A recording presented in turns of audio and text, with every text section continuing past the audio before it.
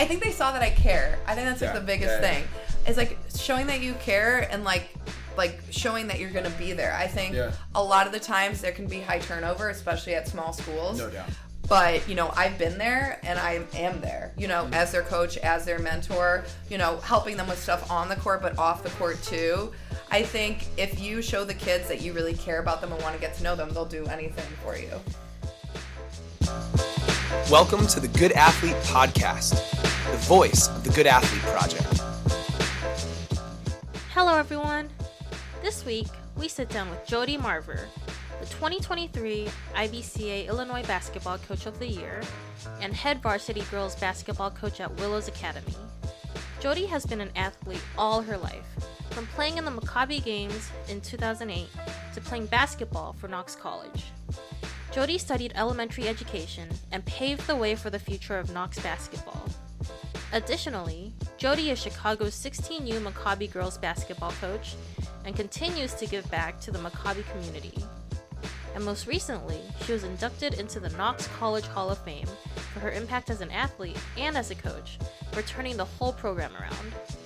If you want to learn the secrets to a successful team culture, pay close attention to Jodi's story. Also remember to subscribe to the Good Athlete Podcast so you never miss an episode. And now, Jodi Marver. What makes Willows so special? What makes Willows so special? I mean, I think that I'm the type of person that really believes in culture and family dynamic, right? And so, you know, growing up, I went to Glenbrook North, which was a huge public school, and then went to Knox, as you did as well. What college? Knox College. The Knox College? The Knox College. Go Prairie Fire. Go Fire. Let's go. But I think once I went there and really saw what a family dynamic was in a small campus in a small school, that was so much more of what I believe in. I was felt like people were looking out for each other, felt like, you know, close relationships. It was really more of my realm. And so I never really got that experience again until I went to Willows. So going into getting that coaching job, I felt that exact same way. Very much a family dynamic, very much like close culture. It was really seemingly easy for me to come in and implement this whole different culture for them because the girls bought in so fast and they believed in me so much that it was easy to believe in them. And I think that was like the biggest thing. And so now why do you think they bought into you so fast? Because I think that they saw that Did you just go out there and start shooting threes and they're like, okay, fine, we'll listen. I think they saw that I care. I think that's like the biggest thing. It's like showing that you care and like showing that you're going to be there. I think a lot of the times there can be high turnover, especially at small schools. No doubt. But, you know, I've been there and I am there, you know, as their coach, as their mentor, you know, helping them with stuff on the court, but off the court too. I think if you show the kids that you really care about them and want to get to know them, they'll do anything for you. Man, it's so true. Relationships matter. There's those old cliches like people don't know, or what is it? The people don't care how much you know unless they know how much you care, something to that extent. And it's like sometimes I hear that stuff and I'm like, that is cheesy, and it's true. It is. It's like you know, often cliches I think go that way. It's like, well, it became cliched because it was said so often. It was said so often because it was absolutely true. Right. It is. So you went in and started establishing relationships. Yeah. You've been there for how long? It was my 5th year coaching, 4th year teaching. Love it. So I'm loving it there. And I think also the thing that's very unique about Willows is they are like very selfless kids, especially the girls on the team. And that is something that I think has played into our success is the fact that they do not care if they're like the scorer on the team. They just want to figure out what their role is and do it well, depending if that comes on the stat sheet or not. So, for example, something that I really implement in the way that I coach is taking charges. Yeah. And that is, you know, a very selfless act. A girl is driving 100 miles an hour to basket. You let her hit you, you fall to the ground, right? Yeah. My team goes crazy for that. Yeah. And they get a Dunkin' gift card too, so that kind of helps every time they take a charge. I love that. But every time you take a charge, a Dunkin' gift card? I will run at me, coach. Yeah. I mean, we should be sponsored by Dunkin' at this point. Let's go. But no, and like, so I'm saying like there could be like a girl on the team, and one of the years I coached, I had a girl who in one game took 5 charges. Like, how many donuts does that equate to? Yeah, a lot. A lot of donuts. And it's totally worth it's like so great to me because where do you go to a school where a girl is excited to take charges and doesn't care if she gets 0 points? Like, right? That makes special. me really happy. That's special. And, you know, I have a girl on the team who this year, you know, she's going to be a senior. She's our starting center. Didn't play basketball until she came to Willows. Wow. And she right now she loves getting rebounds. That's all. Like, she's gotten so much better at scoring, but just like loves getting rebounds. I mean, she has a career almost 900 rebounds. And the only person ahead of her is a girl that goes to Stevenson High School. What? Which is like 30 times the size of Willows. Yeah, for anyone who's listening from out of state that needs the context. What's the enrollment at Willows? For high school, we have about 120 girls. And Glenbrook North is 2,500 or so? 2,500, yeah. And Stevenson's what, 4,000 plus? Yeah, it's got to be. Maybe even 5,000. Maybe even 5. I think it might be. Yeah. You're right. 5,000. Okay. So you're big time. Big time. And I mean, like... And, you know, you have, like, girls, we have another girl on the team this year who was a senior who, again, obviously got better at scoring, but her favorite thing was just playing lockdown defense and stopping the best player on the other team. She did not care. She scored 0 points as long as that, you know what I mean? Okay, so how do you get people to fall in love with their role? How do you do that? That's a really good question. I think it all comes from the culture. It's like, I think the girls caring about, like, playing as a unit and the success that they have playing as a unit versus just, I want to be the scorer, I want to be the all-star, I want to do all this. Like, I think that they just care so much about each other and care so much about the team that just comes naturally, and they get excited about that. And also on top of that, we reward that as a program. So we do this thing, my assistant coach has this really great idea of giving shoelaces. And it's like, you get a shoelace if you're the top rebounder in a game. If you have the top steals in the game, the top assists, the top points. And next year I want to do top deflections, which is just getting your hand on the ball. And it's rewarding those little things, and they get so excited to do those things. And charges, we reward those too. Shoelace is a cool idea. Yeah. They some of them put them on their shoes, but I've seen a lot of them like braid them on their basketball bags. Totally. I mean, they just love it. Yeah. But I think that's the thing where... Is your mind rolling here? Yeah. Incentivize, yeah, for sure. But that's the thing. I think it's like, as a coaching staff too, and as a program, like really getting like so excited about these things. Right. Like I said, when a girl takes the charge, our bench goes insane. You would think we just won a game-winning shot. It goes nuts. And I think that's where it comes from. And this year, we were so successful because this was a year when my team played the most as a unit, more than they ever have. Okay, so this is what I hope any coach hears and a young person hears. They played more as a unit than they ever have, and they were the most successful they've ever been. Do you think that's a coincidence, Coach? I don't. Okay. And I will even say, and this is no knock to my team at all because I love them. Yeah. We played teams who were definitely 100% more talented than us. Yeah, I get it. 100% more talented than us. I mean, you look, this year we played teams like Hoffman Estates. We played Wheeling High School. You know, we played like these like big programs, and we beat them because we played as a unit. You beat Hoffman Estates? Yeah. Again, out-of-state people. What do you think Hoffman Estates is enrollment-wise? Probably 3,000 or 4,000. 3,000 or 4,000. And this school of 120 kids or 100 kids comes. Did you go to them? Or they had to come they played in our tournament. They had to come to the Eagles Nest. That's they had to come to the Eagles Nest. Yeah, that's incredible. Right, and those things are fun, and that's like, you know, I was kind of talking before. It's like that's what makes this so awesome. Is I expect so much out of the girls, more than any other sport, I would say, at Willows. As far as time commitment, they do stuff in the winter. We had to do stuff in the summer. We can't really do off season because a lot of the girls are 3 sport athletes just because we're such a small school. For sure. Yeah. But I expect the most, and I expect them to work the hardest and put the most amount of time in. But they also have the most amount of fun, and I think they're now seeing the results of what that all equals to. That's incredible. That's such a valuable lesson to learn right now in this moment in time specifically, and I hope this podcast ages well. We'll see. But like, there's a very real conversation going on about like recruiting the ideas and the wants of a team. And I would even extend that, of course, like that we're not just talking about a basketball team. I want to tell you a story about a powerlifting team in a second here too. Yes, please do. But like a team at work. You mentioned your assistant coaches or a coaching staff or the entire school of teachers or whatever it might be. Hearing what people want, and as the coach, as the leader of the space, understanding also what they need, and somehow marrying those two ideas. I think people will sometimes risk being overly indulgent of want, and for fear of alienating kids. That's something I've seen more in the last 3 years. Maybe it's a post-COVID thing. I don't want to lose kids. I don't want to push people. But I think it started as probably being really sensitive and thoughtful about what people are going through. And I think it's possible that in certain sectors or locations we've overindulged it. Yeah. And that can make it really tough to do the work that we're called upon to do. And I'm so excited to hear you say that, because like we do the same thing. It's like we have high expectations. I'm just going to go into my own story. I'm sorry. And I won't go too far, folks that are tuning in for Jodi. I won't go too far into my own story, but I think it aligns. It's we were in our first year at New Trier.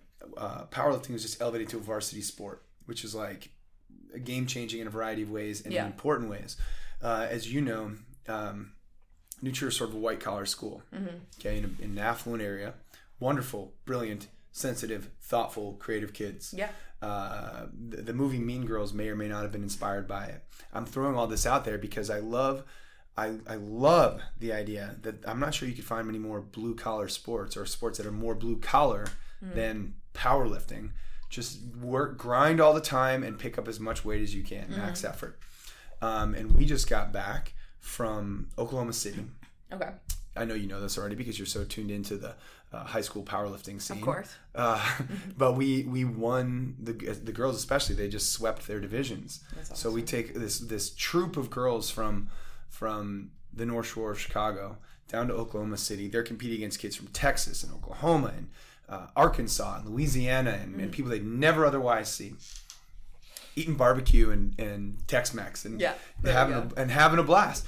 That's a long prelude to this idea that like we had to make it really clear to them that the fun could only happen if the work was willing to be done. Right. Because if we're gonna be constantly policing whether or not you're being diligent about your attendance and your effort and all these things, then that sucks the fun out of it. Whatever bandwidth or space we had to have a good time goes away. Yeah. In fact, one of the people that we know very well, Jim Burnside, one of the most successful girls soccer coaches to ever live. I think he coined the term serious fun. If he didn't, I attribute it to him. Yeah. But serious fun sounds like what's going on in your program. Yeah. No, definitely. I would totally agree with that. And I think that they have to come hand in hand. It's like, you know, there's a lot of work hard. Totally. That's what we, drill in. But like, it's got to be enjoyable as well, Yeah, absolutely. That's where you get results. And I was saying earlier when I was talking, I was like, this is the first year that I think the girls truly saw full results. Like every year, we've had good accolades and we've beaten our own school record a few times, won some stuff. But this year winning regionals, I think they finally saw like what we're capable of. Yeah. And it's more than just basketball. It's bigger than basketball. It's what you're capable of with all the work that they put in, all the time they spent together. It's like, these girls, I have one that's going to be playing in college, but they might not all be basketball players. But I think that they've learned a really great lesson of we did all this stuff. It was fun. Now look what we did. I think it's a huge life lesson for them. That's amazing to hear. And okay, so you're on the back of the most successful season in school history. Mm-hmm. You're the coach of the year. Thank you. That's not just my opinion. Yes. That is the state's opinion. And I'm actually really interested in what you said just before. So those teams who aligned with the process and were having serious fun, but weren't necessarily seeing the tangible outcome in quite the same way. How do you frame that for kids? Well, I think, there's you can't really go 0 to 100 real quick, I think is what it is. There has to be steps in everything that you do. And in my first year, we had a huge step. So before I came, 8 players in the whole high school program before I came there. Yeah. They were like 8 and 25 or whatever. Yeah. Then the first year I came in, we maybe had like 13, 14 players and we were 25 and 8.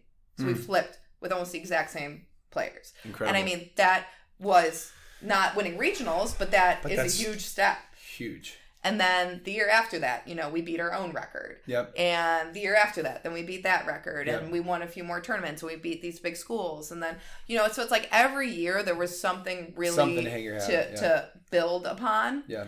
And then, this year we were like, okay, we have beaten the school record a few times. We've won these tournaments. I'm like, this year, this is our regional year. Like, it is regionals or bust. Like, we're going to win. Did you say it out loud? Yeah.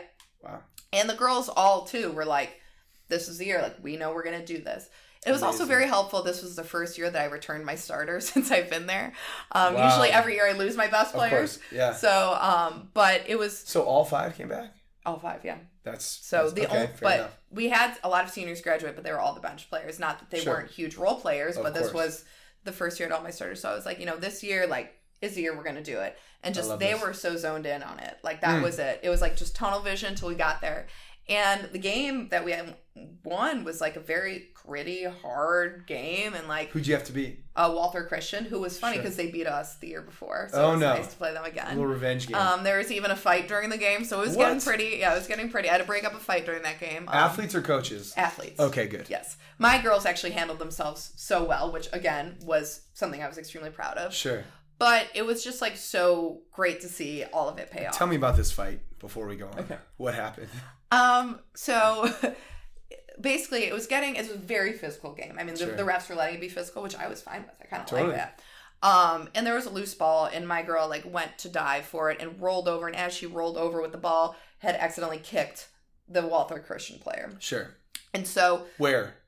She kicked her, I think either shoulder or face area. Okay. Understandable why one would be upset. Yes. And so then the Walther Christian player then gets up, grabs the ball, and swings and hits my player in the head. And then my player starts to get up to walk away, and another player, Walther Christian, comes behind her and pushes her and then kicks her. What? Yes. Ejected, I hope? Yes. So I then sprint onto the court and now you've done it. Yes, yeah. And break it up. And another one of my players, which I was really proud of, stood over my player on the ground to protect her. Yeah. And the other girls on Walther Christian were trying to push her and she didn't do anything back. She was just in protection mode. And so I was really impressed at how that showed more character to me than anything. No doubt. Yeah. And so, yeah. And just the way the girls handled themselves after that. We stayed very composed. Won the game. But I think that I was I'm so proud of just how they handled that situation on top of it. What did things look like post-fight? Did you all sort of take charge after that, or was it to continue to be? I mean, I think it was definitely a turning point in the game because, one player got ejected and she was one of a really good player. The other girl, got a technical. So it was a turning point in the game, but I was just so proud of how they handled it. That's what And then they were just still so tunnel vision. I mean, the girl who ended up getting hurt, we had to take her out and, calm her down a little bit. But, overall, they handled it. And that is incredible. Mm-hmm. And I'll tell you that great teams, sounds like you had one, respond to moments like that better than the people who they're going against. Yeah. Right. That's at least what I've come to notice. You one of the prize capacities when it comes to social emotional learning or anything like that is emotion regulation. Oh yeah, 100%. Everyone's talking about that. It's in fact, it's a big dialogue in a lot of different circles. It's you cannot deny your emotions, but you can regulate them. Right. And that's an important distinction because there's this one sector of, and I come from football and sort of a meat-headed sector. I love football. I'm not dragging it through the mud there, but sometimes there's this idea of emotional denial. I don't feel pain. I don't feel sad. I don't feel whatever. It's overriding your feelings. That's not the way. Yeah. But to recognize them and then regulate them is the way. Yeah. So to recognize, okay, this is an intense moment. And it sounds like the one girl had her head on completely straight. Yeah. This could go any number of ways. I could throw punches. I could pull out the yellow belt I got in Taekwondo back when I was 9 and leg sweep somebody or whatever. But my job right now is protect my vulnerable teammate. What a cool demonstration of what's actually important in this moment. And we talk about this a lot. There's a famous quote out there. Could you Google this while we do this? Sorry. Yeah. It's I think it's the poem "If" by Rudyard Kipling. And it's one of the lines is if you can keep your head when everyone around you is losing theirs.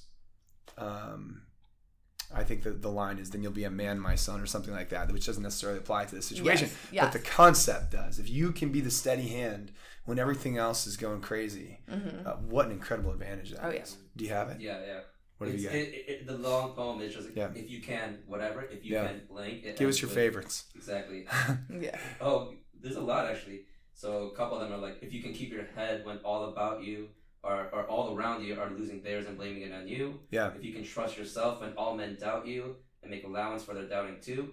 If you can wait and not be tired by waiting or being lied about, don't deal in lies. and just keeps going on and on. I'm getting the chills right now. There's so much. That's like Rudyard Kipling writing a script for social emotional learning back whenever the heck that was. Yeah, and it ends with simply that, and which is more, you'll be a man, my son. Yeah. That's when you sort of evolve. Yeah. That's when you get to another level. Anyway, so you won the fight. Won in the classiest way possible. Yes. Mm-hmm. Settled yourselves and went on to win the game. Regional champs. Yeah, it was awesome. It was amazing. Shoelaces everywhere. Shoelaces flying everywhere. I love that. But no, I think that was, such a key moment for the girls to really see that all paid off. And I think even so, which is really interesting, is I think the girls who had even graduated felt like they were really a part of that too. Felt like they were a part of that movement because, like I said, every year we move forward a bit. Of the players that I had, that even the players who graduated the year before, 2 years before, whatever, I think it was still such a family aspect. They still believed that they were a part of that, and I think we're so excited about it. And of course they were. I hope you pass this on to all your alumni because you definitely were. Yeah. Ladies, that is how it works. Yeah. The culture isn't born overnight. It's not like once they all left, now we're this gritty, tough, focused on defense, composed team. Right. The culture is built, and they were part of it 100%. 100%, yeah. So I think that was very exciting. So, such a great year, and I'm just so happy that the girls were able to see all the hard work pay off because I wanted that for them more than anything. So that's so cool. Yeah, it was good. It's amazing. It's a lot of fun. So you use the term. I don't want to go too deep into poetry, but I might have to. Okay. No, I don't have to. But you use the word "even so," and that's a key line from. Will you look this up? Raymond Carver. Mm-hmm. Even so, I think it might be called. It's called the title of the poem is "Last Something," and the final line of this very short poem is did you get what you wanted out of life? Even so. So I don't want to take it. Raymond Carver. Known mostly for his short stories, but has some really interesting poetry as well. Did you get what you wanted out of life? Even so. And even so has come to be sort of a mantra every now and then that I have come to think about because it's I think too often we focus on the contextual limitations. Could you imagine if you all had gone in that game and were like, well, we can't, or not that one, maybe the Hopper to say someone, you cannot change the fact that that's a 4,000 person school with incredibly talented athletes roaming the halls, and we are a 100 person school with talent, but just to a different degree, perhaps. Did you get what you wanted out of that game, out of that team? Even so, because we can't change those other variables. Yeah. We only have what's in our own line of sight. You got it, Coach? I wasn't able to find it. That's all right. Yeah. Raymond Carver. Yeah. No. So anyway. I think I was very proud of definitely that moment, but I think even since season, now the girls are playing other sports, like I said, small school, they're basically all 3-sport athletes. Yeah. I think a lot of them have told me that they just have so much fun playing basketball. And girls who never saw themselves as players, like I was talking about earlier, a lot of the girls who come to the program have never played basketball before. Amazing. As freshmen. They come in, never play basketball, just want to try it out. Yeah. And then, just to make that so enjoyable and that they want to play, that's almost as much of an accomplishment for me as winning regionals, is that these girls want to play. They see themselves as basketball players. They enjoy the program. That is where these life lessons all come in because, I have one player playing college basketball. I had another one also, but most of my girls aren't going to play after Willows. Right. So what are they going to get out of the program? Yeah, totally. And the biggest thing is, I think it's just the life lessons that they're learning through all of this and the culture and wanting to be a part of something bigger than themselves. All right. What are the life lessons? I'm going to really put you on the spot. By the way, Coach Lim, it's Late Fragment is the title of the poem we just came to. Late Fragment. All right, Jodi, life lessons. Life lessons. Number one, commitment. Ooh. I think the girls really, like I said, I definitely 100% expect the most commitment out of any sport at Willows. Yeah. And I think that them showing commitment and seeing the results of being committed is huge. Yeah. And everything that I explain to them, I do tie to the real world, right? So I'm like, okay, if I have a job, I need to show up to my job. I need to be committed. If I am running late to my job and I tell no one, what do you think happens? And I explain to them, I'm like, you would get in trouble. There's they don't know where you are, whatever. So you come to practice 5 minutes late. and you don't communicate, like that is what I see as a real world thing. No doubt. So I would say commitment and communication. Those go hand in hand. The girls will laugh when they hear this because the communication thing I talk about all the time. I'm like, even if you're going to be a second late, just text me. It's fine. If you get stuck behind a train, that's fine. Yep. If you're sick, if something happens, that's fine. Just tell me. Yep. That's all I ask. 100%. Because I tell them when you go off to college, when you have a job, like you have to communicate. You can't just avoid. You can't just disappear.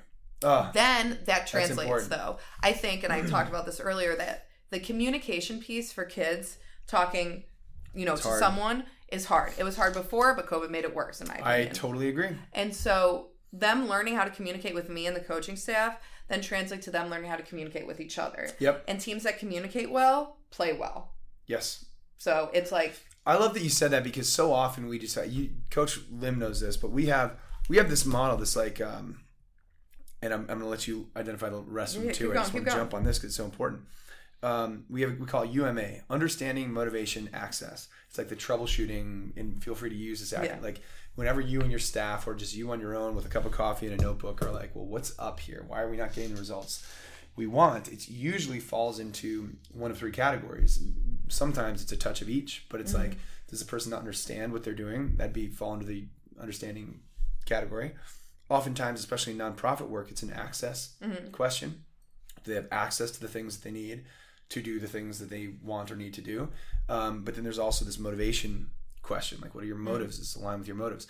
And you seem to be doing a great job of articulating how this is good. Like this is good for life, but they may not see that yet. They don't know what it's like to be 50 with a family and a job. They don't know that. So that might not be as compelling to them. But they might understand what you just said, which is, okay, communication is going to make us better at basketball. I'm in. Yeah. So you frame that. You, as a coach, in the back of your mind, know that this is going to pay off down the line for them, for sure. Right. But even in the immediate, it's good, which is fantastic. Right. So they see that. Motives. Exactly. And I think, like, for me, I think the girls respond better when I'm able to connect things to real world stuff, like a job. Like I'll explain that. I'll be like, they like that part. They like that part. Cool. And I think that and it helps them understand that part too, because obviously they're all wanting to go to college, all wanting to get a job one day. So if I'm then connecting it, being like, okay, what if I was 30 minutes late to work and didn't tell my principal? Yeah. And they're like, what do you think would happen? Like, and then I'm able to have a one-on-one conversation with them to help them learn from that. You know? And I think then it makes things more like understandable for them to connect to real world. And that's where I'm saying, like, these are like life lessons. Like, they're learning that really well. Yeah. And I also think self-confidence is like a huge thing that they're learning, like, and a huge thing that they're gaining. I mean, the amount that I've seen these girls grow, which I think especially is important for girls, without a doubt, in self-confidence, I mean, is amazing. Like, seeing the girls grow into their own, finding their niche. And like I said, on our team, they don't care if they're the top scorer, top assists, rebounders, charges, just going out there, being the loudest on the bench. Like, they all like feel like they play a role. And I think that really increases their confidence. Yes. And I see it since I teach in the building too, off the court as well. Like, I've seen a lot of these girls grow so much in self-confidence. I want to piggyback on this, or I want to stay on it at least. To shine a really bright light. Confidence too often is demonized. And maybe demonized is extreme, but like when you think of like a stereotypical basketball player, football player, whatever, this jock thing mentality, like people are worried about being overly confident. At least that's a narrative I've heard before. Fair enough, but we're not talking about being cocky and a jerk. We're talking about like empowerment. We're talking self-confidence is super important. Jonathan Haidt. We make sure that's the right Haight. You memorize so many quotes. I need more of your quotes because I do quotes of the day with my team. I need some of your quotes. Every practice I have a quote of the day. I love that. Jodi, well, Coach Lim and I may or may not be working on a quote book, and we'll talk about that later. But Haidt, is that right? Yep. Haidt. Haidt. Yep. Okay. Now, I don't know if this is a polarizing figure. He wrote a book with a very provocative title. But the title does not represent all of his academic work.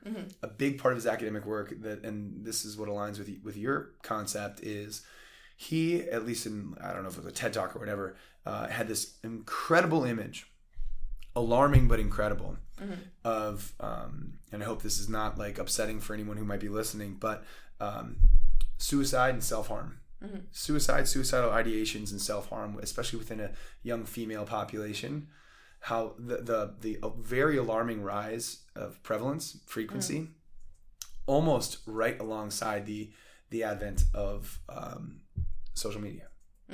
So it's like in the curves, they sit just beside one another. So like so social media took off first. Yeah. But then behind, not too far behind, this mental health dilemma has started to really ramp up as well. These things are aligned, at least some research believe, and like anyone who's been in this and has an Instagram account probably gets that. There is a judgment. I think back even to like when I was in high school, I've heard forever like being a high school girl is hard, and I'm not trying to paint with a broad brush. Is that fair? Yeah, no, I definitely agree. It can be very hard. Yeah.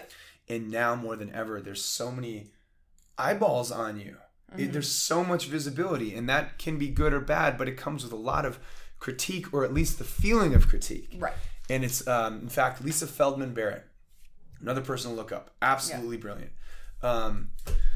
Lisa Feldman Barrett had this, what did she call it? She called it the casual brutality of the modern environment.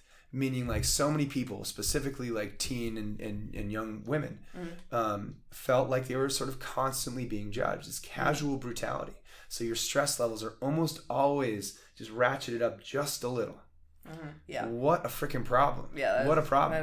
That is. And so to say this, I hope people are really hearing it for what it is, because it's not like this, if someone from my dad's generation was like, yeah, sports make you confident, be like an okay, cool type idea. But what you're saying, and we really do believe this, that's why we run a nonprofit organization in the athletics space, is you are helping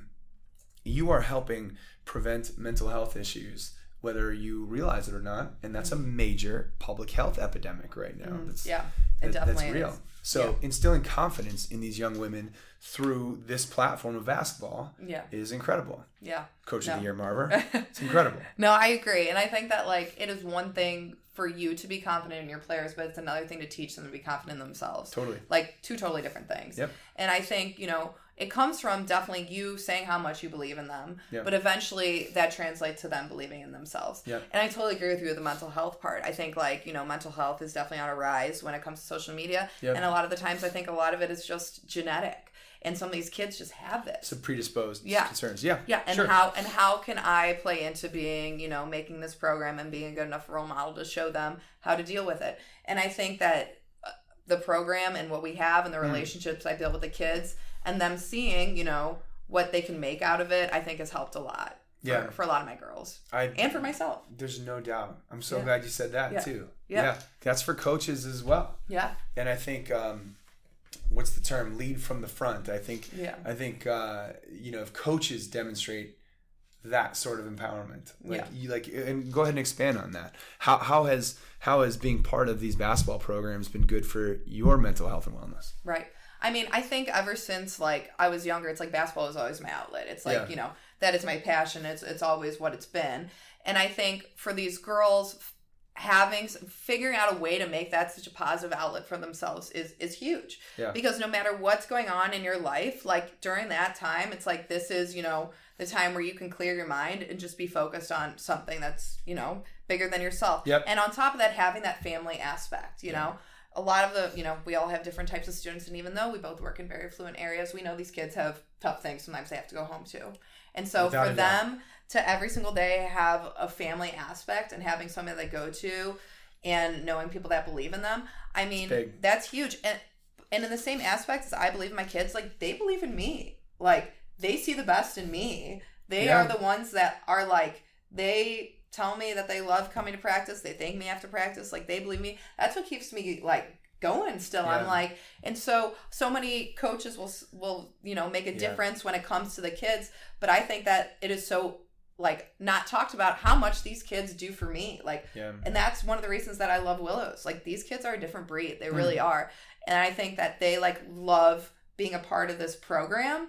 And it continues to fuel my passion for being a coach, that every year I'm not burnt out. I mean, I am by the end of the year. I could use some sleep. I could use some sleep, Fair definitely. enough. Yeah. But as far as like my passion for going in every day, it's like they believe in me so much. I mean, like, that's incredible in my mind. And it really is great for my own mental health to be around kids. And I always say, I joke, like, I like working with kids better than I like working with adults. But it's because of that.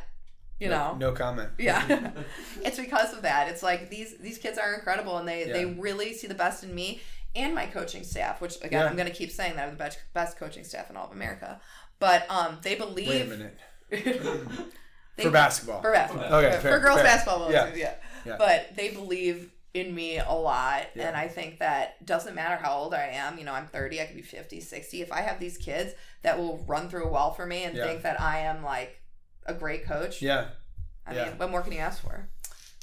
It's so good. And what I think I'm hearing you say also is that you're getting really positive feedback on what might be very central to who you are as a person. That might be what's so empowering about coaching for certain people. It's not just pats on the back in terms of accolade and accomplishment.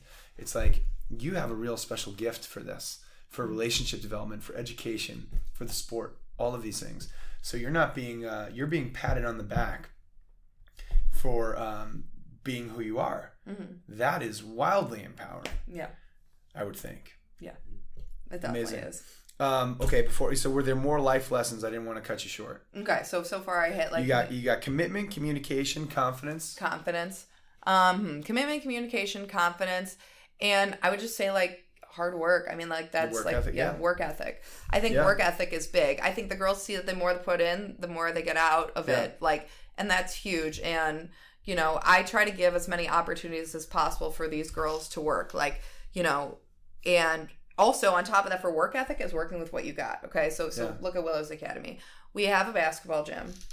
That's all we got. We don't have a weight training center. We don't have any. I mean, we now have a trainer, which is a athletic trainer, which is nice. Fantastic. And we now have a great athletic director. Shout out to her. She's the best, Rachel Miner. But like we work with what we got, and that's the thing. It's like that's a great life lesson to work hard and work with what we got. So you look at like, you know, our strength and conditioning. Okay, I have a closet with dumbbells. Love it.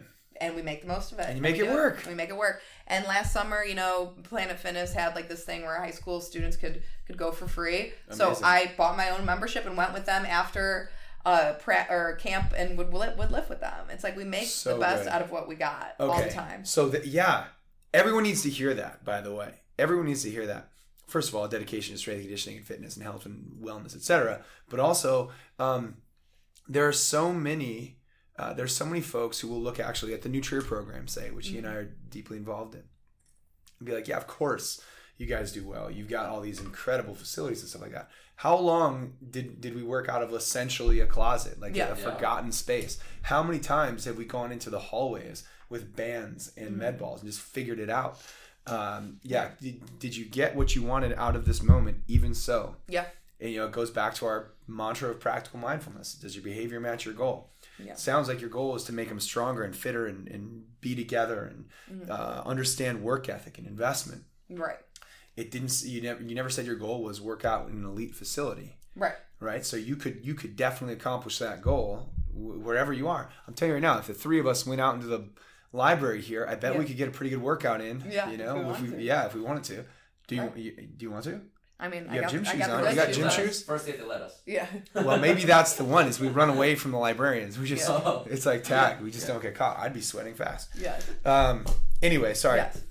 So these are all amazing. A commitment, communication, confidence, work ethic, investment's such a good idea, and especially when it comes to the life lesson thing. I think of it. I don't know if stocks are an interesting idea. Probably not. But the concept is clear. It's like if you're invested in a stock that grows 10x, but you're only a little bit invested, okay, it will have gotten better, but it will only gotten a little. But if you had gone all in on that thing, those rewards are yours. And I think that's one of the things that's kind of interesting. Maybe that's not a great parallel because you don't have as much impact on the outcome. But the concept is like, if you believe this thing is going somewhere, like if I'm part of the Willows program, I would go all in. You know, I'm going all in on this thing. I'm not predetermining, but I'm certainly influencing the outcome. I already believe that we're on the right track. I'm not going to dip a toe in this thing. I'm going all in. Right. 100%. And you might as well. And I think a lot of that is a mental game too, and that kind of feeds into the self-confidence. But, I tell the girls, I'm like, if you're going into games being like, oh my God, what if I make a mistake? What if this? What if that? Yeah. It's like, that's what's going to happen. You know what I mean? Yep. It's like sports and just like life in general is so much of a mental game. You like have to have that mindset of like, like I'm going to try my best. I believe in myself. I'm working so hard. And if it doesn't turn out the way you want it to, oh well. Yep. But if you go into the mindset every time of what if I fail, your brain is going to say what if I fail. You can't, go, it's just like only looking at the obstacles. If you only look at the obstacles, you're going to hit the obstacles. You just got to follow the path. You have to follow the path. We have this OCD model too. I'm just throwing acronym after acronym. I love it. Keep it going. But so optimistic assumptions is one of the things that we really prioritize. And some of the pushback I'll sometimes get is, well, like I'm not an optimist, I'm a realist. And the enemy of optimism is not realism, it's pessimism. And so to be able to, like you're saying, like to be able to fully jump in and not say this is going to go perfectly, but I know that if I jump in, I'll swim around and get out. I'm trying to use a pool metaphor here. I don't know. But we're going to get to the other side of this for sure, and we'll be in a better position when we do. That's the sort of optimism I think that's so important for people. And it brings me back to one of these things that you mentioned earlier, sort of the avoidance. You mentioned it, I think, when it came to communication. But what does avoidance look like? Why do we think people are maybe increasingly avoidant of challenge? Yeah. I wonder if it's an outcome of COVID. I don't know.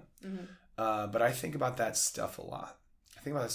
Yeah. When managing a staff, when managing kids, whatever it is, like why do people step back from challenges? Yeah. Why? Yeah. Fear of failure, I think. Fear of failure, probably so. Yeah. Or being judged or fear of something. Yeah. I think there's a lot of fear and failure, like in kids and in adults. Like really, totally like what if I fail? Like what if it doesn't go well? Like, okay, well what if? What if it doesn't? Yeah. Then you never know. I mean, I always try to look at my life and I always say like everything happens for a reason, like things, the way I ended up at Willows. Yeah. Like that fell in my lap. Yeah. I wasn't applying, online for jobs. I was happily at Niles North doing my thing as a JV coach, assistant, and then this fell into my lap and look where it took me. Yeah. And I remember when I got that like opportunity, I was saying, I don't know if I'm ready. What if I fail? Sure. What if I take this head coaching job and I fail? Yeah. And it's like, where would I have been if I did that? Right. Just in the same place, right? In my life. I mean, like, you take chances. Comfort can be the enemy of growth. Yeah. For sure. Comfort can be the enemy of growth. And I do think, like, I really believe that, like, that, happened for a reason. Now here I am, and this is great. Yeah. But I do think that people, especially children, are so scared of failing because of judgment or wherever that will put them. But I always say, I'm like, okay, so what if? Like, oh, well. Right. Like, you know what I mean? Yeah. Yeah, I love that. Yeah. What if? So what? That's why one of my leadership strategies sometimes I worry comes across as being too dismissive, and I do try to check in with people I lead now to make sure that I don't. But I will often find myself saying things like, "So what?" Like and I don't mean it to be dismissive. You probably heard me in moments like this too. But I'm like, okay, like whatever, to try to sort of normalize the idea of like, okay, I understand the concern, but let's not spend too much time there. Right. This is probably not as bad as we think it is. Yeah. So and I hope people hear that too. I think now, of course, you want to be thoughtful about what you go all in on. 100%. But once you realize like the why, like things are pretty clear and good, jump in. Yeah. Why the heck not? Mm-hmm. All right. So when you first jumped in at Willows, what was the scariest part about that? I think when I first jumped in at Willows, I think the scariest part was I have no idea what I'm doing. That was kind of like my first thought in my mind. Even though you had just come from Niles North is a serious basketball school. Well, correct, but the things that I've learned, there's so much you do as a head coach. Yeah. Different than what you do as a head JV/assistant coach. I mean, when I was at Niles North, I basically as a head JV just copied everything. Because you mirror things that the head coach does. We did a lot of practices together. And then at the varsity games, I would just sit on the bench and, give my 2 cents here and there. But it was him running the show. Right. Fielding emails from parents. Yep. Scheduling buses. Right. All sorts of things. So there was, me jumping in. I'm like, oh, my God. Now here I am making practice plans, making scouting reports, emailing with parents, making schedules, talking to these kids, building a program. Yep. It's like, holy cow. Like, can I do this? Like, I was like, whatever. But I think I was can you pause right there? Yeah. Because I'm thinking about a lot of people, including this guy over here, who is on the full rise. You can publish that. How did you navigate that new stack of responsibility? Because that's like the unsexy stuff that people don't really see. It's like going to a party versus being a party planner. Yeah. You know, you're the person bringing this thing to life. How did you how did that work for you? Well, I think first off, the biggest thing was, like, I think I had a really good mentor. So when I was at Niles North, Dan Paxson, he was the head coach there.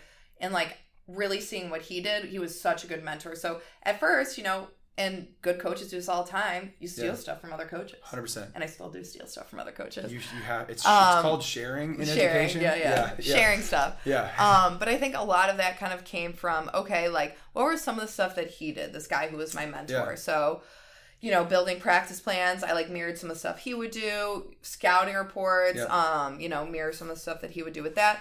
And then as I started mirroring some stuff, then I started tailoring it towards, okay, then like, how am I going to do this for my team? Right. How is this going to work for Willows Academy? Make it a little more, And so as time went on, I just got like more and more comfortable.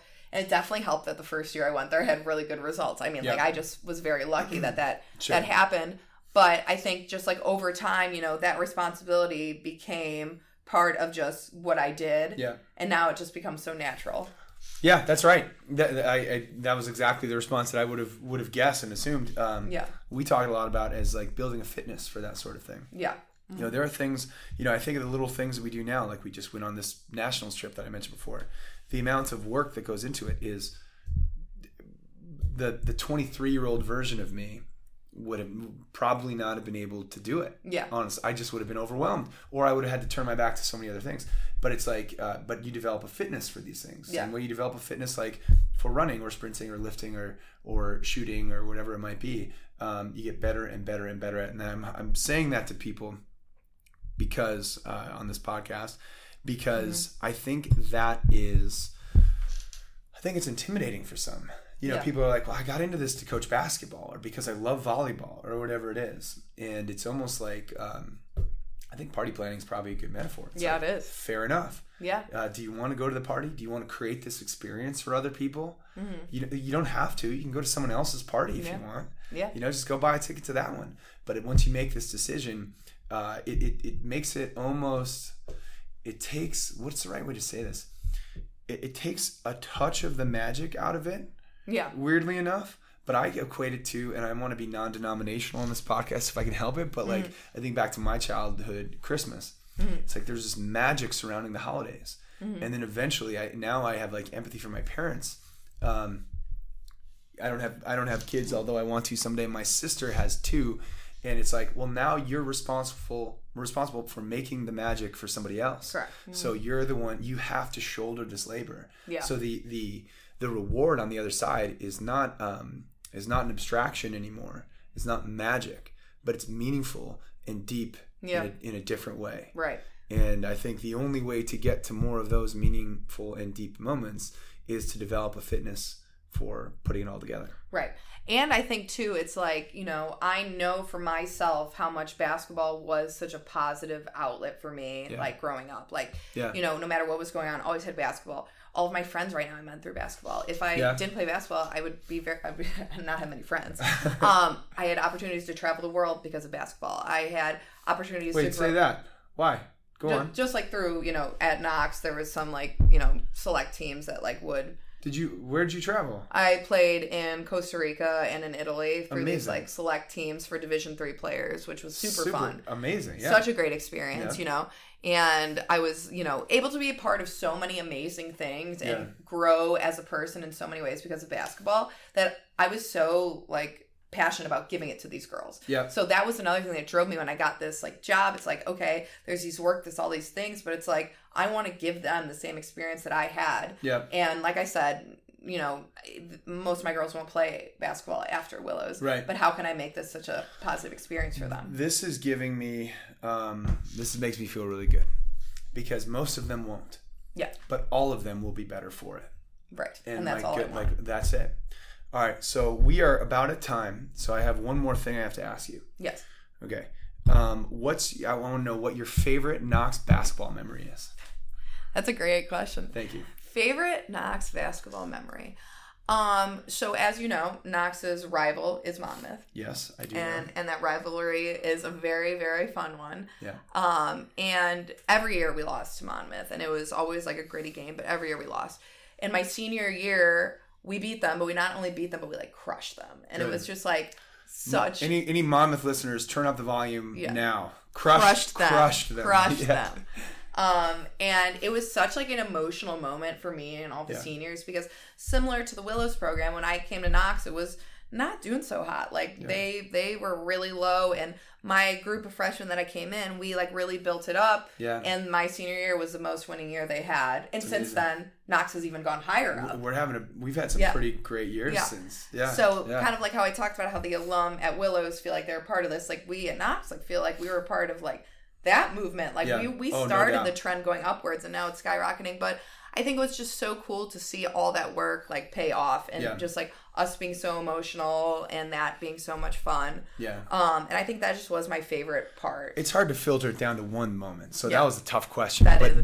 So here's the deal. There's no doubt that like you and your teammates are absolutely part of not only the success you accomplish together, but the current success of the program. Legacy is a real thing. Yeah. Right? Like culture doesn't change overnight. Right. So you are definitely, it's funny because it's like Jodi is part of the wins that happened this fall or this winter. When they went to the NCAA tournament. When they went to the NCAA tournament. That's partly you. Yeah. I'm not trying to pump you up too much, Coach of the Year. My partly your team. I love that you said that. Now, here's what's important about the fact that you just mentioned that. I don't know if you know this, but I'm part of a variety of committees at Knox. And one of the reasons we wanted to rush this podcast was because the Hall of Fame selection committee at Knox College, the alumni department, and a whole bunch of folks who really respect you, including a lot of your peers, have just elected you to the Knox College Hall of Fame. You were the first person to tell me that. I was tasked with doing so. We just had the commitment. That's right. So as of... Let's go. We had a meeting less than a week ago. Maybe a week ago exactly. Yeah. And that's awesome. So this is your public announcement. You did it.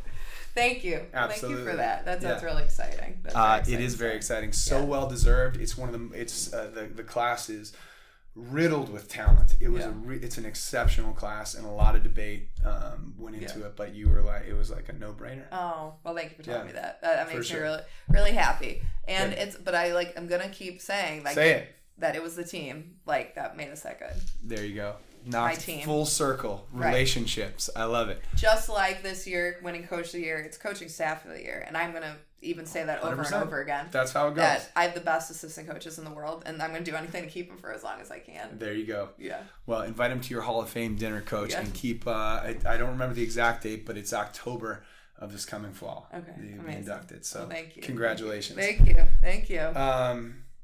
All right.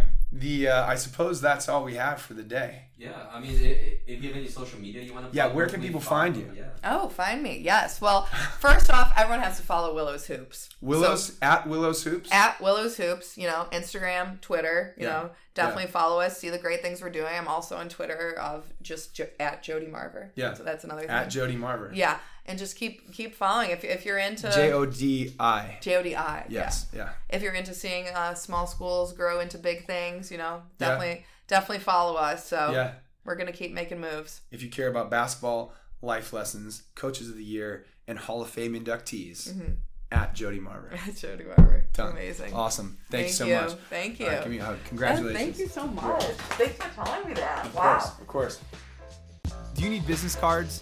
Do you need flyers, posters, custom thank you notes, or any sort of stationery to take your business to the next level? If so, then you've got to see the good people at Mighty Printing. They've got 2 locations. One of them's up north in Glencoe, Illinois. The other is right in the heart of Chicago on 180 West Washington Street. They do most of the printing for the Good Athlete Project, and we just could not do our business without them. They've also worked with teams like the Chicago Bulls and the Chicago Blackhawks. They've worked with Let Us Entertain You Restaurant Group. They do holiday cards. They do wedding cards. They help you not only celebrate special occasions, but make them that much more special. And like I said, if you are a small business owner or a large business owner, they will give you the sort of personalized service combined with incredibly high quality goods. You just can't find that combo, honestly, anywhere else. Find them online at mightyprint.com. That's MITE print, PRINT.com. And on Instagram, same thing, at mightyprint, MITE print. And tell them the Good Athlete Project sent you.